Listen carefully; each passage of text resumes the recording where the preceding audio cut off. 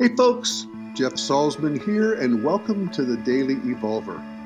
You can find all my stuff at dailyevolver.com. Today, my guest is my dear friend Diane Musho-Hamilton, Zen teacher, integral teacher, and now co-author of the new book, Compassionate Conversations, which explores how, by simply talking to other people more consciously and skillfully, we are enacting evolution in the second person, or we space, which is an irreducible dimension of reality, for heaven's sakes.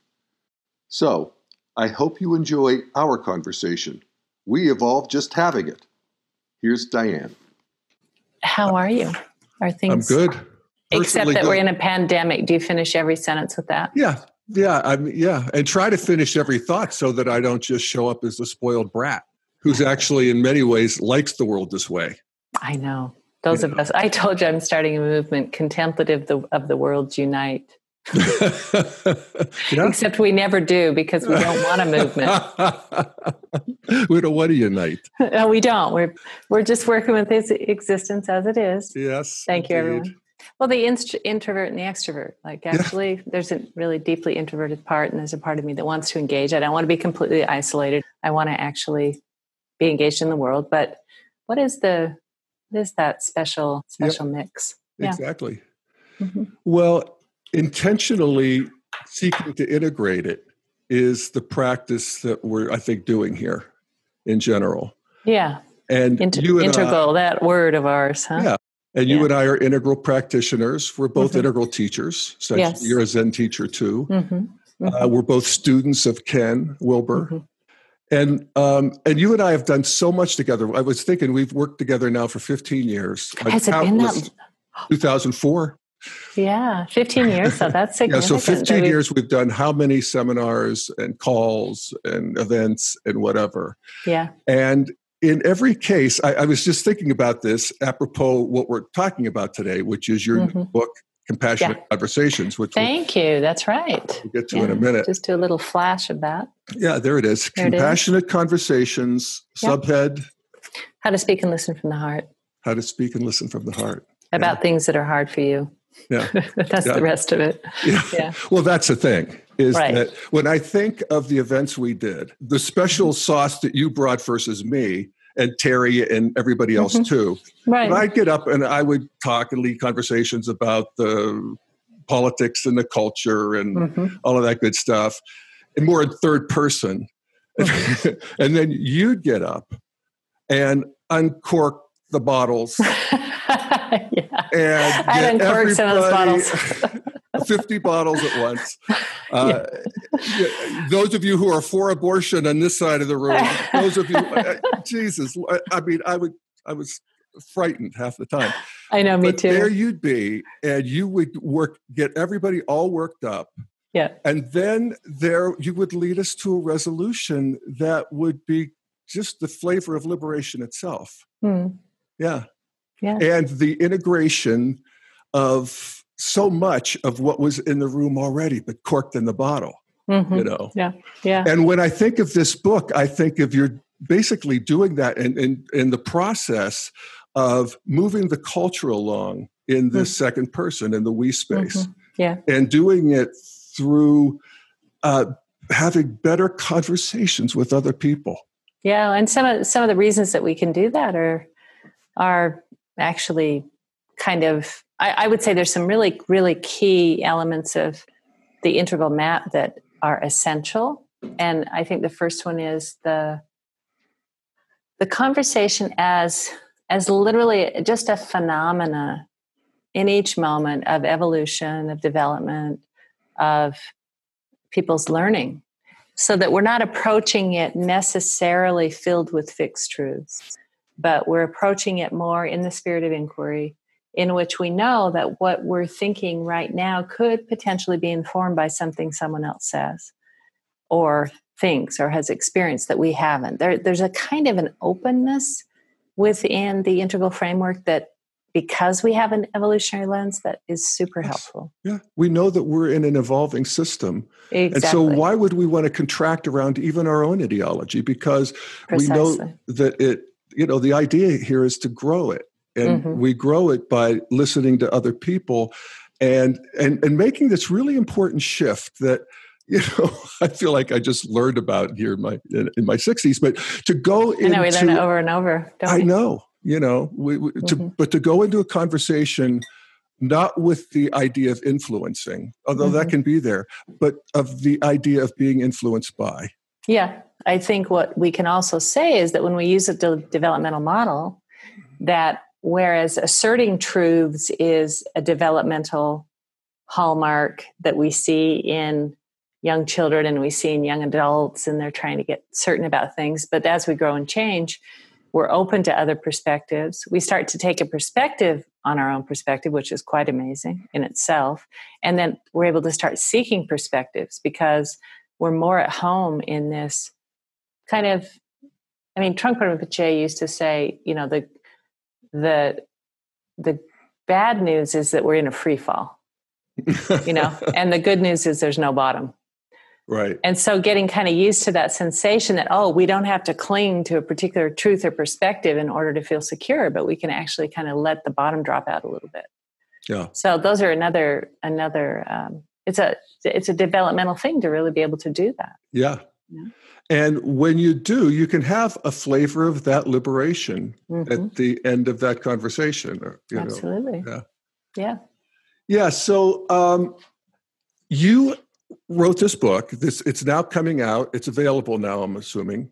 Well, actually, to be honest, because of the pandemic, the electronic version will be released in 1 month from now, May 22nd. Right now, it's pre-order on Amazon, or you can go to the Shambhala website. And then, but because of the way things are shipping in warehouses and storage right now, the hard copy won't be released till July.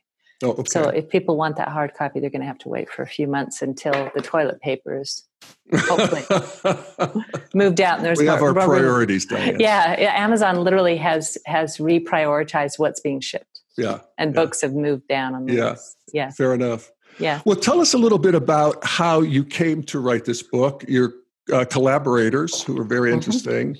Yep. And maybe just a basic frame for how you're presenting this compassionate conversation. Well, again, I think for you and me and your listeners, if we think about the conversations that we're in right this moment, we're in conversations that are quite different than they were 3-4 months ago, in the sense that, we're thinking about health and wellness, and we're thinking about vulnerability and protection, and we're also thinking about the economy and trying to balance values of health and well-being with values of letting, people earning a living, right? So it's a very profound conversation.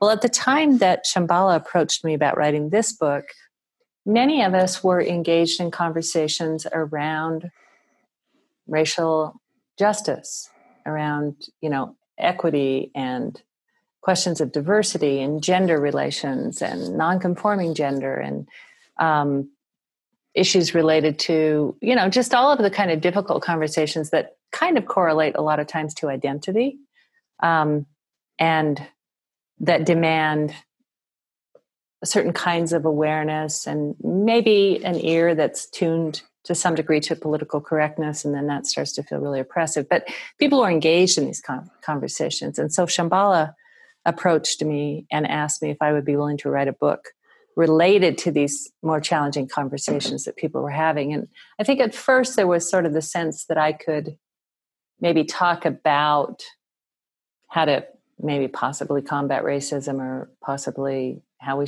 could understand our perspectives more related to gender, or these other kinds of things. But basically what I said is, what I can do is I can offer a skill set that people can use in any conversation that's difficult. And so it isn't a book about those topics, but it's a book that will help you deal with more difficult conversations, whether it's politics or religion or whatever it happens to be. This is a book that has a lot of skills and perspectives that hopefully will help with that. But I did engage Gabe Wilson and Kimberly Lowe, my co-authors. Gabe he's biracial. His father's African American. His mother is Brazilian. She's from Rio. She's white. His father's from St. Louis. Obviously, he's Black. And Kim interestingly enough, is she's a citizen of the UK, but she's of Chinese descent. And her home life has, her Asian identity, she grew up spent a lot of time in Singapore. Her mother's relatives are in Singapore. And she spent time in China later, but she's Chinese fundamentally. And I thought it would be really good to have both younger perspectives, because these things are changing and they're both in their 30s. And then perspectives that take, different ethnicities, different race, different cultural perspectives. I felt like we'd bring more to the table as a threesome than we would with just me and my little point of view over here in the Rocky Mountains. Right. So that's how I engaged them. Well, and you three worked together, right? And yeah. Did you in the lion's den, if I may say? Yes, indeed. You went into doing diversity training, and again with your own style of bringing things to a painful point first. Yeah, totally.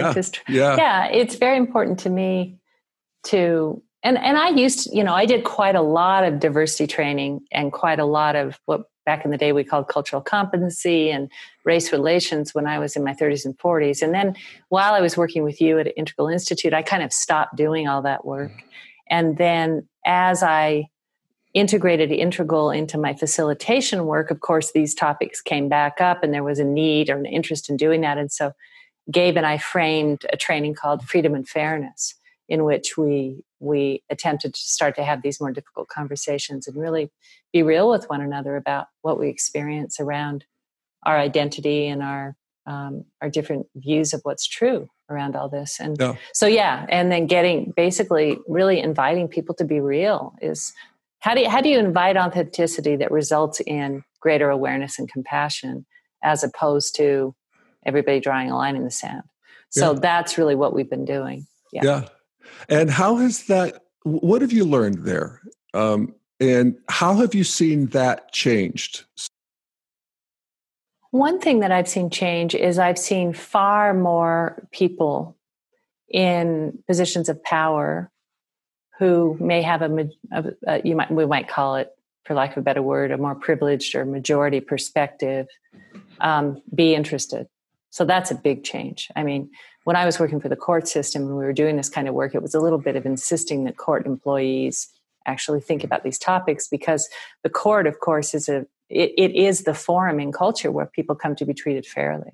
And yet one of the things that we've discovered is even with legislation for equality, that all the hidden biases actually are still at work. And so unless we do both external work, legislation and policy work, and we also do internal work and help people become aware of their biases and look more deeply into how our biases are hidden and outside of our awareness, that we actually still enact much of that. I mean, I was listening this morning, a program in which I think it was just on the radio on NPR or something, around the difference for you and I to put on a mask than a black man, and whether the black man has status and culture as a physician or as actually somebody who's working class or possibly even homeless. It is not the same experience. It just isn't. They're treated extremely differently, and they have to cope with that. And it's helpful for us to understand that they're not having the same experience we are. Yeah. And so back to my point, what I've seen change is far, far greater interest. In other words, people are really growing in their interest around this than when I first began. So that's an upside. I'd say one of the downsides that I've seen is people need to learn that we can take strong stances. We can be self-righteously angry. We can be advocates without necessarily closing off to one another. And I think I've seen like this whole cancel culture, like you make one error now and people cancel you, you wear the wrong clothing, or somebody accuses you of cultural appropriation. These are lots of the effects of the internet. And you break one of these rules around political correctness or whatever, and you're just canceled and cast out. And to me, that is extreme. I don't quite understand how that got into the culture, except that it seems really black and white. Yeah.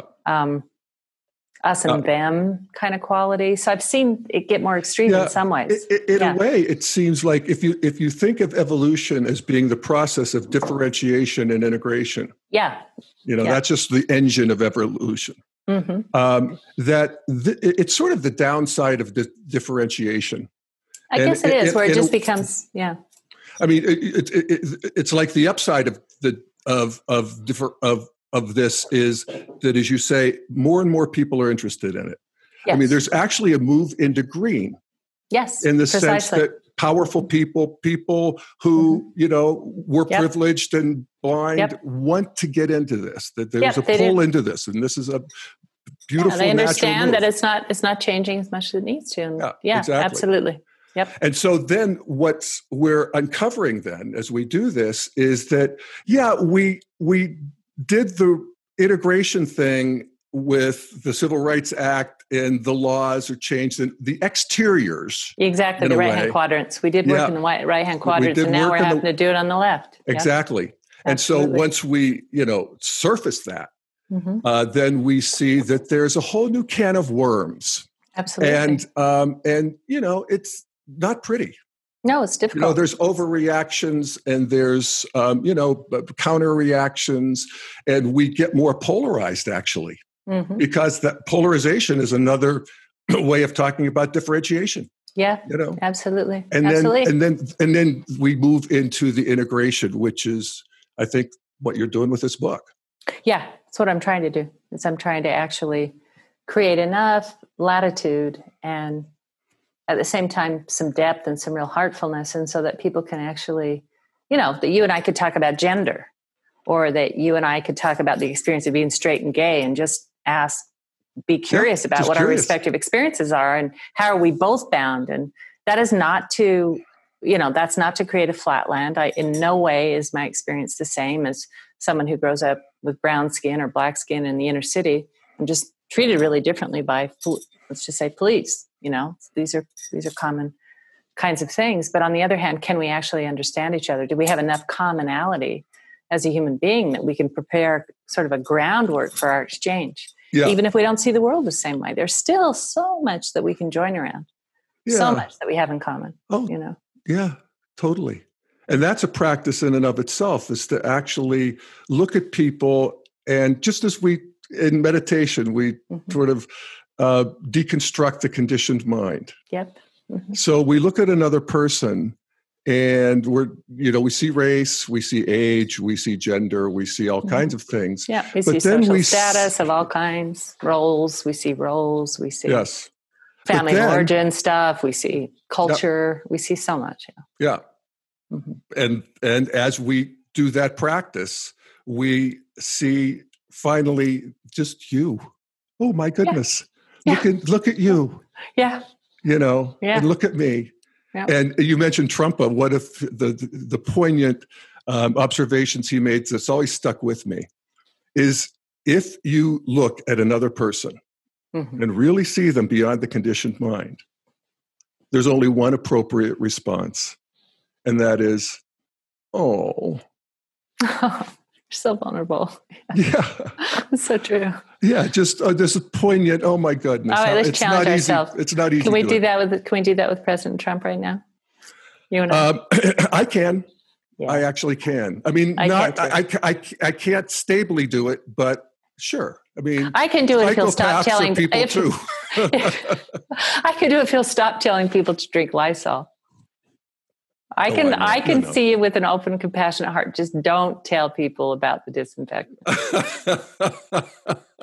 Just you don't the think bleach. That should be? We ought to integrate that into our new integration. I think we got to make some distinctions here. And in the right-hand quadrants, Lysol is not good on the interior. Let's just. I think that definitely was a quadrant conflation there. Clean yourself out, but not literally. But yeah, I mean, if we're talking about the culture wars, if we're going to have an integration, we have to, and this is Green's, to the degree that greed is stuck in Green. Yes. That is, it is monoperspectival, in that it thinks that its worldview of pluralism and all of the good stuff of interiority, psychology, all of it, is the only right way. Then it becomes totalitarian. And that is, that's the problem. So that Green can talk about inclusivity, but it doesn't include Trump people. Yeah. Totally. Yeah. Yeah, my family. Yeah. What is great about pluralism is that it actually is interested in the genuine subjective experience of everyone, including anybody who's in a marginalized role. And then it proceeds to exclude anybody that doesn't have that same interest. Yeah. I mean, but it's practicing multiple perspectives. This is the first time that we're actually practicing being able to hold this, but it isn't, as I understand it, until people reach second tier or level of integral, they actually can do it. You can actually see the true and partial perspective, of somebody from a red state and really kind of get where they're coming from. Yeah. And get the part of the truth that they have that you don't. Yes. Actually. Yeah, precisely. Whatever, patriotism, what's good about, God and country. Mm-hmm. Yeah. That needs to be part of a new integration, because this is one of the problems with, green and progressives in general, is that they're depressed. And it's they are. Green is based on what they call critical theory and philosophy, which is God bless it. It comes on to critique all of the totalitarian worldviews of the past.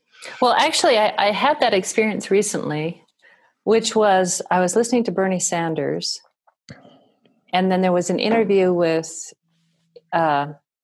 Alexandria AOC. Ocasio-Cortez. Yeah, on the New York Times, and I was just interested in listening to them, and I realized in listening to both of them, there isn't anything that they say that I disagree with.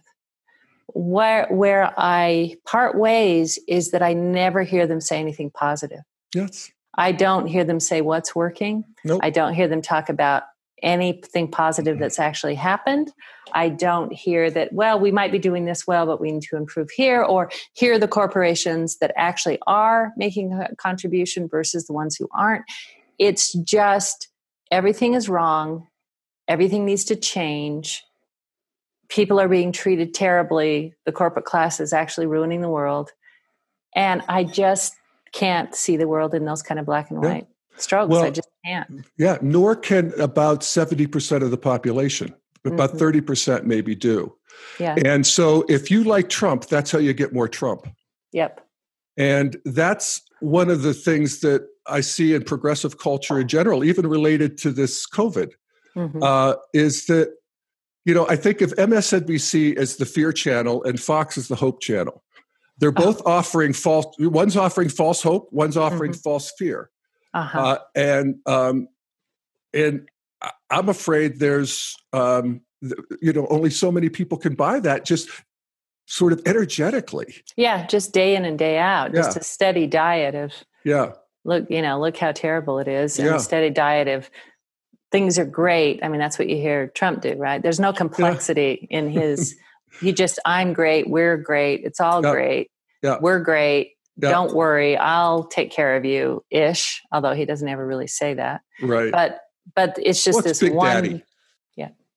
So okay. So looking through your book.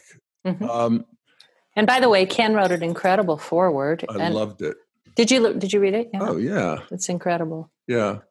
And I felt so, I just thought it was so generous. I asked him just to write an endorsement and he wrote 10 pages. And basically what I felt like he did for the book was he actually created a coherent foreword that shows the integral wave throughout the book. Because one of my concerns, of course, is that for some people, it's going to be too soft. And for other people, it's going to be too hard. And for other people, it's going to be not complex enough. And for some people, it's too complex. So there's always that, I know with this particular topic in this audience that people's reactions there's going to be a range, and it isn't going to be simply straightforward like my other two books, because I'm trying to grapple with some of these more difficult topics. Well, that's kind of occupational hazard of integral, is that because it's not totalitarian in either side. Yeah, It's exactly. critiqued by both sides. It's too tough. It's not tough enough, whatever. Yeah. I love what Ken wrote, if I may. Yeah, please. Read a bit. That'd be great. I love it. Yeah, he talks about these 3 stages of development that make up the culture war: the traditionalists, the modernists, and postmodernist progressives. Mm-hmm. And he says, in various forms, these are indeed the 3 most widely contested values in the culture wars. Mm-hmm. But what none of these values offers is an integrated or cosmocentric viewpoint, which can indeed integrate or unify all of them. That is the fundamental perspective of this book. And by adopting this bigger picture, that makes room for all of them. The authors are able to successfully facilitate the many battles between each of them. This is part of their unifying framework or bigger picture, and it does indeed make room for all. And I love that. Yeah. I really, really appreciated his framing it, Yeah. Well, one of the things we're doing, if we look at the evolution moving into integral from green postmodern, we're going to move there in first person, second person, and third person. So we're going to have a new view that includes the best of what's previous. But there's also going to be a new we space. Yes. Mm-hmm. And a we space in integral is its own thing. It's made up of you and me, but ontologically, it actually has its own identity. Mm-hmm. It's its own thing. And so we have to actually evolve in that in that realm too. Mm-hmm. And I often wonder, what's it going to be like to have a relationship at integral? Where we speak a deeper truth to each other, where we become ever more sensitive. This is, green continues to grow into integral. Yeah, absolutely. I think we laugh a lot more. I think we laugh a lot more too. Yeah. Yeah. We sort of, there's maybe possibly, a little more willingness to balance our assertions with our receptivity, our willingness to surrender our perspective. There might be more humility, hopefully. Yeah. What I love about your book is that you don't necessarily say what that is going to look like, although you just like you just did, there's some things that we know are going to be true, but you sort of give us the process of dealing with it, and the sort of the practice itself of getting us there. And so what I wanted to have you talk about a little bit is difficult conversations with my spouse or a friend or family member. I have an I space. There's a you space. There's this we space. We listen. How do we approach that? Well, let's start with the body, because I think one of my things that I've learned that I think helped a lot with being at Integral Institute is we put a lot of emphasis, naturally, I think it's happening in culture, on our somatic experience. Like what's actually going on in the body and what's the relationship of body and mind. And one of the things in the work that I do as a facilitator and as a conflict resolution person is I'm always feeling a lot about what's actually happening in my nervous system and in the nervous systems of others. And there's a funny way that the nervous system is very binary. And what I mean by that is that if it's relaxed and doesn't feel threatened, if it feels good, we can listen, we can hear other perspectives, we can access multiple truths, but the minute we feel threatened, all of that becomes difficult. So we have the fight or flight response, we have the presence of cortisol, of adrenaline. Whenever there's a threat, even if the threat is simply something like, I don't agree with what you're saying, that contraction and that kind of sense that something's wrong and bad starts to set in, and everybody starts to drink a little cocktail of stress hormones. And when that starts to happen, the whole room changes. And so we really need to understand the difference in our own body, what it feels like when we're relaxed and open, and what can happen, and what happens as soon as we're threatened. Because in a way, for me, as a facilitator, it's a little bit like acupuncture in the sense that when a system is too tense, it has to be relaxed. You have to soothe it. And when a system is too relaxed, it has to be stimulated. So in a certain way, when you were talking at the beginning of the call about how I would breathing everybody together and then kind of pull the cork off. In a way, that was to enliven the system. Like, what do we really think about this? What are our, I remember we had a conversation, which was quite a remarkable one, with some transgender members of the integral community, where we were just all really frank around something that was new to many of us in our experience, and the awkwardness and the sometimes uncomfortable quality, and kind of confessing that. And then our transgender friends just really listening and receiving, and basically kind of talking about what their experience was. And then we went back and forth. And by the end, we were in that state of just kind of mutual appreciation. And sort of, I remember one person saying, I don't expect you to get it right. I haven't gotten it right. And I felt like, well, that was the thing we all joined in that moment, is that none of us felt like we could do it quite right. Well, let's just pause there. Mm-hmm. Even that kind of an orientation when you're going to have a difficult conversation with your spouse. Mm-hmm. Yeah. I'm not sure I know what is going on here or what we need to do, but I approached, here I am. Here I am, and I'm relaxed, and here's what I'd like to share. Asking questions from that relaxed place. What do you think? What do you feel? And then when you feel the defensiveness start to set in, that's when you notice it. Well, that's when it gets scary, and that's when it was scary with you too. I always, right? And I'd want to run. Yes, because it's just literally what the body feels like. Because once that happens, once your heart starts to palpitate and you feel those sensations, everything in you wants to run. Your entire evolutionary intelligence is online then. That's not Jeff just being, scared. That's like the way human beings have survived, or through those sensations. Yeah. And so you have to kind of be able to cope with those for a little while until, again, the system starts to relax, because difference is exciting and sameness is soothing. That's the thing. So you got to have enough sameness, enough commonality, enough, well, let's just both try and relax a little here and see if we can listen to one another's perspectives. Okay, I notice I'm getting really identified right now, and I feel very threatened about what you're saying right now. So what part of me can find some partial truth in what you're saying? Right. Yeah. So learning to listen to the body is really important, because we engage these conversations when we're defensive and nothing good is going on usually. Well, in just the awareness itself of, it's like moving from unconscious incompetence to conscious incompetence. Yeah. In the sense that, I am flooded with cortisol. Yes. I know what this feels like. Yeah, my hands are trembling. It is. Mm-hmm. Yeah. And you might even say that. Yeah, we say I'm triggered, but triggered still makes it seem like it's psychological. This is physiological. Yeah, and triggered also implies that the other person pulled the trigger. Yes, exactly. And let's not go there yet. No.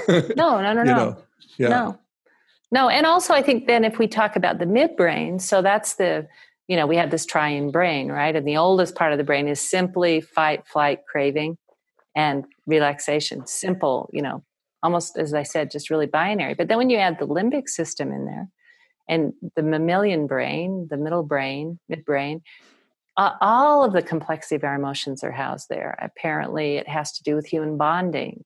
We have jealousy there. We have pride. We have all these other experiences related to who we are as primates in relationship to other, we give birth to live young, we bond, we separate. And so whenever there is a strong emotional quality in the room, because of limbic resonance, everybody feels it.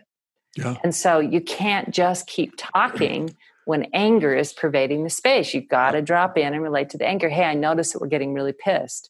Should we keep going and just get really mad at each other, or should we dial it back a little bit? Well, I don't want to do what you want to do. Quit telling me what to do. Okay, then let's just get mad. You have to include the emotions as well. Yeah. I've never seen anybody do it like you, Di. In front of a room, it's like watching a maestro. I'll tell you. Yeah. It's all you have born such sensitivity to it. I do. It's true. Yeah. I do. Thank you. Yeah. And I'm glad you sort of distill it into a book for, just regular old conversations. But what a life's work that I have to be in the middle of awful, difficult conversations with people all the time. Ouch. I know. I remember, I was thinking about this with this COVID thing and how we're balancing, economics versus health, those two right there, and how you would do this lifeboat exercise where you'd put 12 people in a lifeboat. We still do that. I know. Oh my God. And they'd have to decide who they were going to throw off. No. They'd have to decide whether or not they were going to stay. They made their own choice. We changed all the ground rules, and it had to do with you being fully who you are right now and being supported in your choice. And what a different experience it was but it was harrowing. I agree. Oh, we had some wonderful times with that. Yeah, we ended up usually in good places. Someone was asking me about that the other day and telling me they were sort of saying that it's kind of a crazy wisdom approach. And I said, I haven't had too many things go off the rails, honestly. Yeah. Like we always find our way through. Yeah. So there are moments where I feel like it's gone off the rails for sure. Yeah. Well, and with our conversations and with our conflicts with our people in our lives as well, sometimes it does go off the rails. Yeah, sometimes it does. Yep. Yeah. But we recover, we come back. Human beings are nothing if not resilient. And we're using the language of anti-fragility these days. And, that we don't just return to homeostasis. We're stronger because of these forays. But I do think people need to get very sensitive about their body. They do need to practice listening skills and understand how in the moment when things are tense, all you got to do if you want to calm things down is just reflectively listen. It is golden. Really? And yes, absolutely. Where you, in a way, recite back what they said. Yeah. You just basically hear, like, if all of a sudden if things are getting heated and the bodies are getting intense, the minute one person says, let me just reflect what I think I heard you say, and really means it, then all of a sudden the receptivity comes online. There's relaxation that sets in, and it's almost impossible for the other person to. There are occasional examples where people will stay excited, but usually bringing that listening in calms people down. Yeah. It just does. Yeah, that's what it does.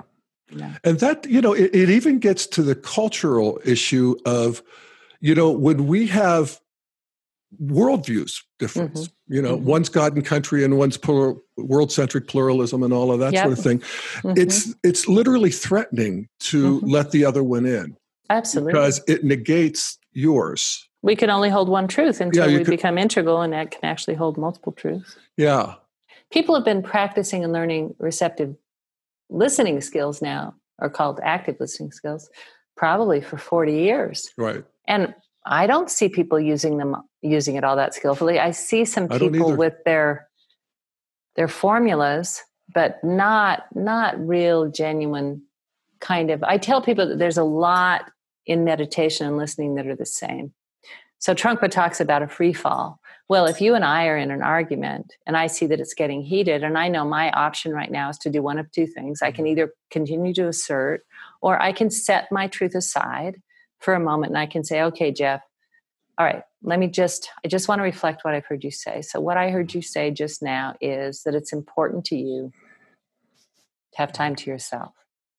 And that my continually seeking to communicate when you need downtime isn't helpful for you. If I can actually hold that truth and reflect it back to you, there's no way you can stay mad. Right. Exactly. Not possible. Yeah. It's true, isn't it? It's just the physics of the we space. It is. It's absolutely physics. Yeah. But they got to know that you really got it. Yeah. And they, believe me, we're so sensitive to each other. We know. Yeah. We know when we're being worked. We know when someone's just shining us on. Yep. We know when it's actually sarcastic. Let me just take your point of view for a minute, Jeff, because that's what I always do. Because you won't so you're saying... Yeah, exactly. Exactly. But it's hard to do. I mean, I notice sometimes I can do it, but I won't. No. I'm fighting with my mom. My mom's 85, and she's telling me that I need to do this or that. And I'm like, I just refuse. Yes. So we have to become aware of our body. We have to start to attend to these moments of intensity versus moments of relaxation. We know that listening always creates more relaxation. And we know that bringing out our authenticity and our differences is always going to create excitement. So sometimes bring it out, because that's exactly what we need, is actually to get more excitement in the system. And sometimes, just dial it back. Maybe difference isn't what's needed right now. It doesn't mean that we all have to remain in this complacent sort of boring status quo of never interfering with each other. That's not real. Well, I like that, because I do think that some of us are just dispositionally, we overemphasize harmony. Yeah, for sure. I think we all, I used to teach at the U. I taught conflict resolution at the university up here, and I'd explore conflict styles of avoidance and accommodation and competitiveness, sort of three basic styles that, interestingly enough, correspond to the three poisons in Buddhism. So avoidance is ignorance, right? Accommodation is clinging. And then competitiveness is aggression. So you try to hold on to things, or you try to push things away. And probably 60 to 70% of the students told me that they felt too accommodating, that there's just too much emphasis really on getting along, and that they wanted to be able to bring out their differences more. But it was scary because they didn't know how, and they'd never had anybody model it successfully. They didn't want to hurt people. They didn't want to create a lot of difficulty in a relationship, but they didn't feel confident to do that. So that's part of what I tried to do, was work with them around, growing our ability to tolerate our differences, because our nervous system gets excited, and so we tend to flatten it out because we don't want to feel those sensations. But when you get used to those sensations, you can start to appreciate it more. Yeah. Scott Peck used to talk about how conflict was the way we moved from pseudo community to real community. Absolutely. And evolution, it's how evolution works. It's like the brain sends out new and different neural pathways, and then those new and different neural pathways get integrated. That's just how we evolve. So these perspectives in culture are important, but we have to learn how to inhabit them and occupy them, and not bludgeon one another with them, which is what happens a lot.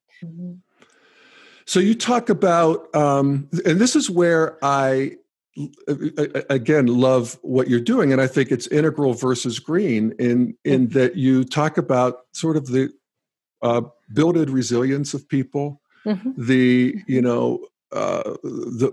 wholeheartedness. Totally. There's so much emphasis on everyone's sensitivity now. Everyone, microaggressions and people being triggered and needing safe spaces. Well, that's one side of the equation. The other side of the equation is we're super resilient. We're super tough. We've lived through world wars, for Christ's sakes.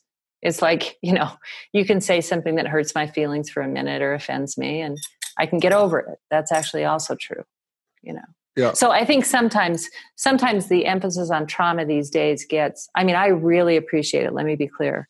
I love the work that's being done with the body and recognizing trauma and recognizing how it incapacitates people to kind of return to homeostasis in a kind of a straightforward fashion. They get in body-mind loops. But I think then the sense that we're all easily traumatized, and then I start hearing language in groups where we're having a conversation and people will say that that something was abusive, and I'll be like, what are you talking about? Abusive. Like the language just gets so overblown. Would you agree with that? Yeah, totally. And this is where green overreaches. Yeah. And in integral, we want to take the best of green and to know that actually that's going to continue. We're going to get ever more sensitive to microaggressions. Yeah. Because we want to. But we're just going to know each other better. Exactly. And we're going to have a real integration that will continue. But and I guess it's inevitable, but green, its inability to see the worldviews of others and appreciate them there's blowback, and welcome to evolution. Yeah. There's blowback against the blowback. Yeah, precisely. You always remind me of that, actually. Yeah. You're one of my go-to people, because I do have that tendency to feel like things are going to hell in a handbasket. Yeah. And you remind me that evolution is beautiful, but it's not pretty. Yeah. Well, and it's what you say about the resilience. It's a relief, Di, to go into a conversation with somebody that I know I'm going to have a dueling worldview, and to not have to win. Yeah. What a relief. What a relief. I was just the other night, there's a new building going up in town, and it's a little kooky, but I love it. And my dear friend hates it. And when she said she hated it, I felt myself get all contracted, because I was going to have this argument about, no, you shouldn't hate it, you should love it. Yes. And then I thought, no, I don't. No. Or you could say, but you could do it more consciously and say, hey, let's talk about why I hate it and you love it. Absolutely. I'm standing for loving it. Let me hear you talk about why you hate it so much. It's not reflexive. It's like I have choice. Yeah. And this is choice is always the key to the city. And one of the seeing it instead of being it. Exactly. And then one of the things that happens when you fully inhabit these perspectives, and this is, part of the work that I do, of course, is when we fully inhabit the polarities, inevitably they flip.